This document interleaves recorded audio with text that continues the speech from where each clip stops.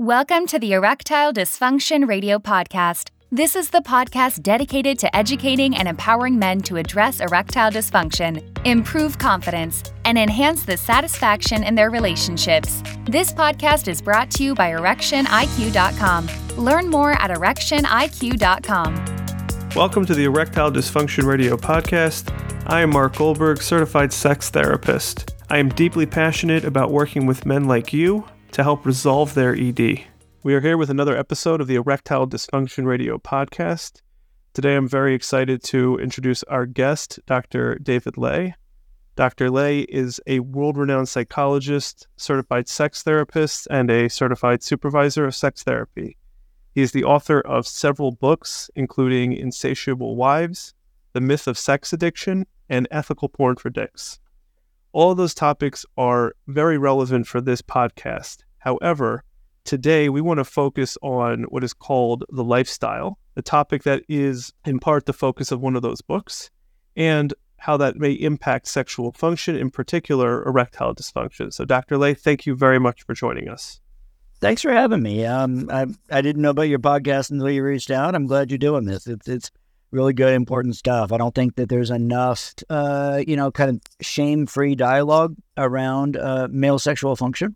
And these kinds of, what you're doing is a good world-changing thing. So thank you.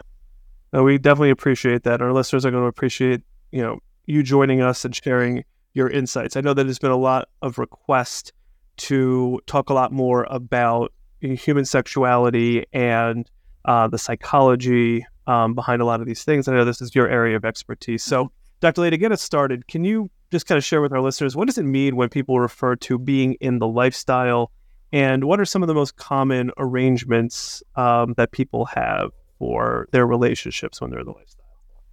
Sure. There's a good book by Stephen Gould called The Lifestyle. And in general, the lifestyle is describing, some form of open relationship. Some folks, obviously use the term swinging. The lifestyle can be this distinguishes a form of consensual non-monogamy that is more focused on recreational sex as opposed to having a non-monogamous relationship that involves external romantic partners. So typically the lifestyle is describing generally heterosexual couples who go to events where they may engage in exhibitionism. They may engage in sex with people, other than their main partner. It's an umbrella term, though, that can include a lot of different forms of non-monogamy. And what would you say are some of the most common arrangements? I know that every non-monogamous arrangement probably has its own unique component layers, but As a researcher, a lot of times we try to categorize things. What would be some of the most common non-monogamous lifestyle ways that people arrange their relationships? For one thing is that these relationships kind of evolve and morph over time. So what their arrangement is right now might not be their arrangement in the future. Some of the different kinds of arrangements, folks might have an agreement that they only play with other couples, for instance, and they use, a lot of times they use the word play. They refer to this as kind of a form of adult play involving sex. Sometimes they will identify that they will only engage with another couple. They may engage in what they call soft swapping, which is where there may be kissing or oral sex, but not penis and vagina penetration. Sometimes couples may agree to only involve, another woman and have a threesome with other women. Sometimes couples have an agreement that they will only engage in activity with other people when they're in the same room. Some will make agreements for folks to have sex or engage sexually with other people without the main partner present. And lastly, this can sometimes, an interesting thing about these about non-monogamy in general, but and swinging in particular, is that it's very, very focused on female sexuality. And Now, the lifestyle in swinging is very heteronormative. It's very focused on heterosexual behavior by men, but bisexual behavior by women is very prominent and almost universal. But sometimes the lifestyle can even involve forms of female focus where the female is having sex with other men, but the husband is not, and the husband is only having sex with the wife. That is a form of kind of lifestyle or swinging that is sometimes called hot wifing. And in that, the husband is encouraging the wife to be recreationally sexual with other men, oftentimes with the husband participating, but the husband isn't necessarily going out there and having sex with other women.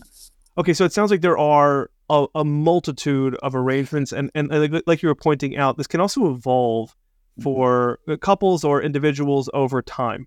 So a couple may start with soft swapping, and it may evolve into all sorts of variations of non-monogamy. But one of the key components, as you mentioned, is that the intention behind it is for recreational sex, not necessarily for relationship forming or bond forming with partners outside of the primary relationship.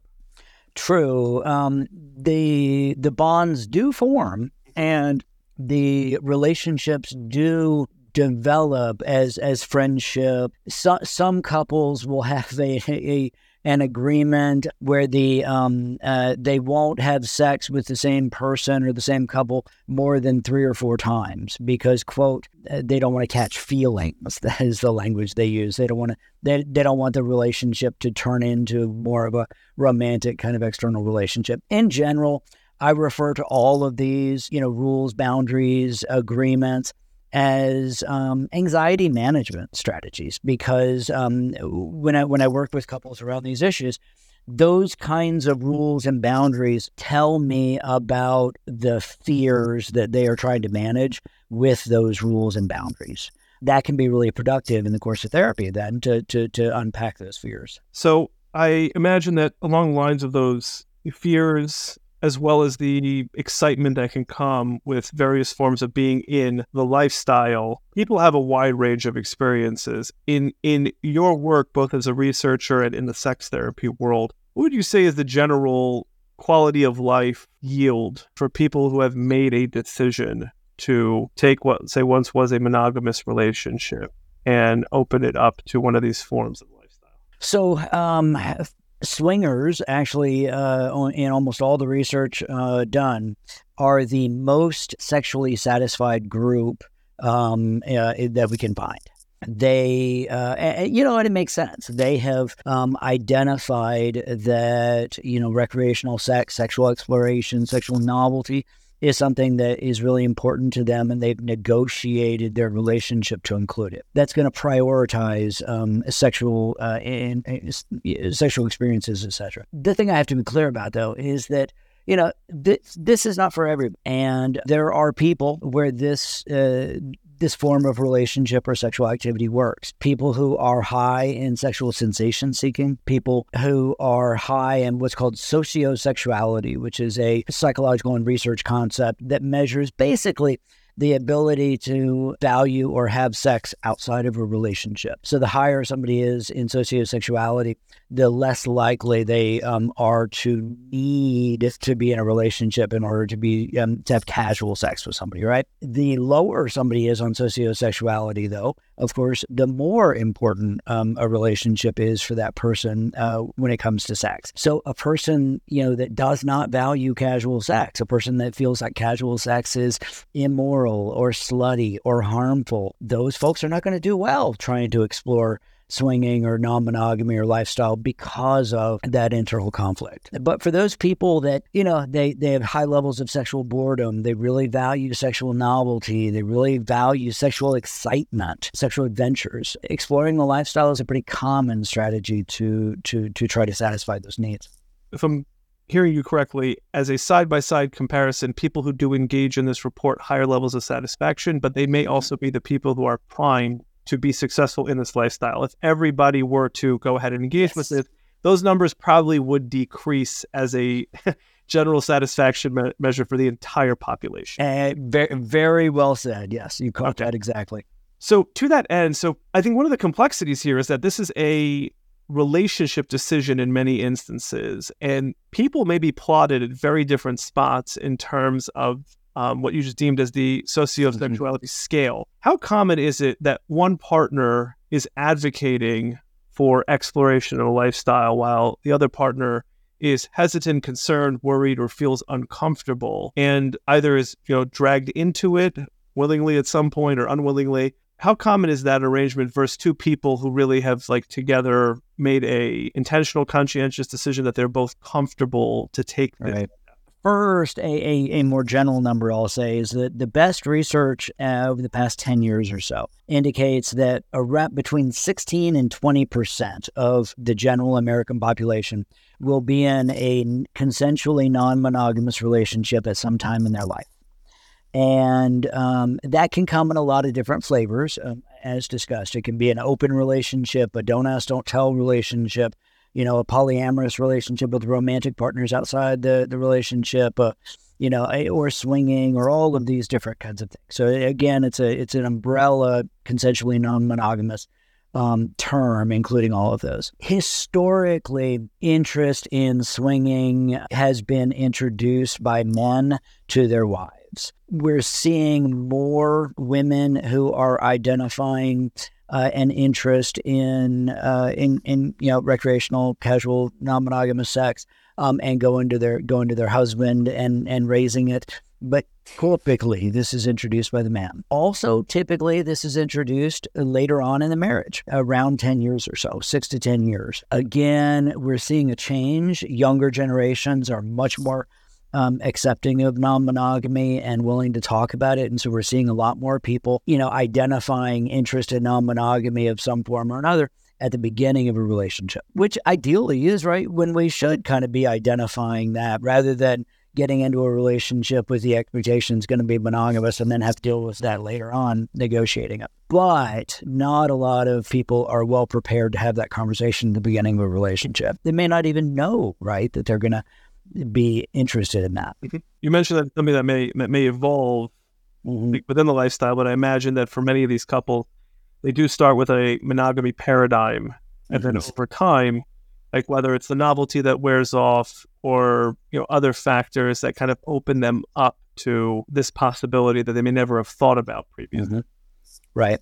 Now, one thing that does prompt it sometimes is experiences of infidelity. And as a couple deals with infidelity, it's not at all uncommon for them to explore whether they want to embrace a form of non-monogamy.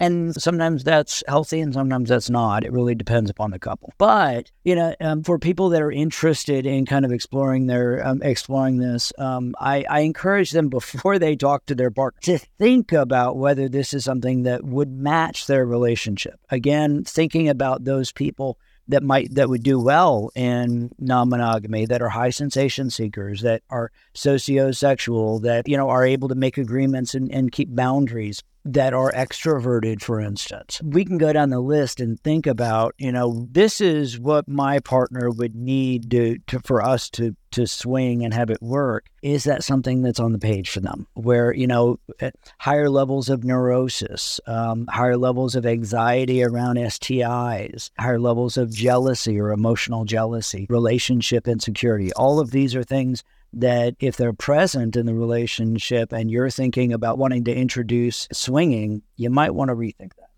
Is there a questionnaire? I mean, as I'm hearing you kind of list off the factors, is there a questionnaire that individuals or couples could complete that kind of assess their risk reward about entering the lifestyle, especially if they are, again, at different sociosexual points? Yeah. It's a good question. I don't think there is one. And to be honest, I think I'm one of the only professionals in the field that's talking about some of these issues to, in terms of the factors that might lead people to be more comfortable or successful in non-monogamy. Maybe I'll put it together. There are some things out there called the yes, no, maybe game. Some of these apps. You're referring to the apps? Yeah, some of these apps, Spicer and stuff like that, where you can identify what kinds of things you'd be interested in sexually with your partner, and they include, oftentimes group sex or non-monogamy forms. But the anxiety profile that you're talking about, especially if a couple's facing deeper challenges, I mean, I can imagine that being a very, helpful tool before one partner pressures the other, another partner says no. I mean, to really have like a more thorough assessment. So it kind of got me thinking. But the 16, I'll write it down. It's a good idea. Please do. I think it could be a helpful tool for many, many people. But that 16 to 20% number, I think, is rather staggering. I think a lot of our listeners are going to be surprised to hear that up to 20% by current numbers of the population will find themselves at some point in a consensually non-monogamous. Now, it does not mean they sat down and had a full conversation, but even a don't ask, don't tell policy would qualify for that. Now, in my practice, we've seen a number of clients who are in some form of the lifestyle. And what we've come to learn is that there is a pretty substantial prevalence of sexual dysfunction and ED within those communities. And I know that that's a big part of what we do here on the podcast and in my practice. So our numbers are anecdotally going to be skewed, but I am aware that this is a talked about subject in the lifestyle community. So can you kind of speak to that? What might be some of the explanations or the causes for erectile dysfunction, certainly from a psychosexual perspective? Right. So, again, I'm glad you're hearing that, because I'm hearing it too. And it's not something that is getting talked about a lot. And I think needs more attention. First, age. Swingers tend to be older folks in general. They are oftentimes couples that are in their 40s and 50s. There are younger generations that are getting into recreational kind of casual sex. I'm not hearing about ED as frequently there. So just one is the age of the population is going to put these guys at risk. Two is that it is an intimidating environment. And, because it is, you're around other people. There may be some shyness in terms of audience, in terms of concerns about your body. There is an expectation to perform. And it's interesting. Scheduled sex, it tends to increase satisfaction for females, but it increases risk of ED for men. Because, that pressure to perform can create some internal anxiety and interfere in sexual function. Lastly, there's a lot of judgment in this community if you struggle at all with erection. And they, I've heard some of these folks really, really kind of callously say, look, my wife is here to get f***ed, and if you can't get hard, don't even show up because we don't want to waste her time. And so as a result, there's a lot of, I wouldn't say necessarily recreational use of Viagra and PE5 inhibitors, but just like in porn, it is very common for guys to be using drugs to assist them in function. I've heard from some of my lifestyle clients that sometimes Trimix, which is the injectable, is accessible and available in some of these settings as well. And I agree, it's not necessarily a recreational use as much as it is a high pressure environment, especially because expectations are running high. Everybody knows exactly why they are there. It's not just a social gathering. It's a lot more as implied. Dr. Lee, can you speak maybe to the anxiety that, in particular the man may experience knowing that his partner is sexually engaging with other people? Yes, certainly. I mean, the fears of loss, fears of relationship dissolution, a fear of your spouse's other partner being a better lover or having a better body, all of those kinds of anxieties and ruminations and worries are going to start popping through people's heads in these situations. And if they don't have good anxiety management kind of strategies already, that can spiral into a challenging emotional and physical situation. In your experience, that's not a fair word here, but in your research or your clinical expertise, are there differences between whether people are engaging in the presence of a partner, people are engaging in private? Does that kind of change the trajectory or the outcomes in terms of feelings of jealousy, feelings of arousal, feelings of anxiety, or does it seem to not make a difference whether, partners are witnessing or kind of viewing what each other are doing? It's very case by case. Again, couples gravitate, I think, kind of unconsciously towards arrangements or strategies that are going to work better for one or both of them. And sometimes I'll hear, couples where one wants something that is more public or more performative or more private, and the couples kind of negotiate to try to accommodate that or meet in the middle. Now, when we unfortunately, talking about the reverse, when we see couples where one partner wants to be non-monogamous and the other doesn't, but goes along with it, that is very much a recipe for sexual problems. When you're going along with it, it's not a great situation for all the parts to be working very well. So along those lines, I want to ask this question to kind of wrap up this episode, is some couples seem to enter the lifestyle as like a last-ditch effort to salvage an already struggling relationship. They're oftentimes looking for like an excitation lifeline, something to kind of infuse the relationship with some form of hope or some form that there's something to kind of build off of. Is this generally an advisable way to enter the lifestyle? Most folks will tell you that that's a doomed kind of strategy. I'm a little more cautious than that because I've seen some couples where that last-ditch effort did work and they were able to salvage their relationship with this new strategy. But that requires the couple to have really good communication skills, really good negotiation skills, a lot of mutual respect. They have to have good jealousy management strategies, all of these things. Oftentimes, couples that are struggling, they don't have the skills to be able to do non-monogamy very well because they've already had so much, water under the bridge, right? They've already been dealing with other problems so much that the after effects of those problems are going to get in the way of success in non-monogamy. So, Dr. Lee, to summarize, it sounds like the lifestyle is, a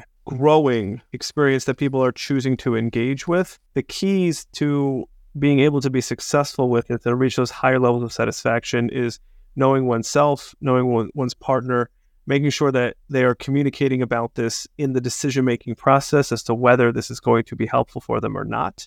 And then really kind of keeping communication going throughout that process as things evolve.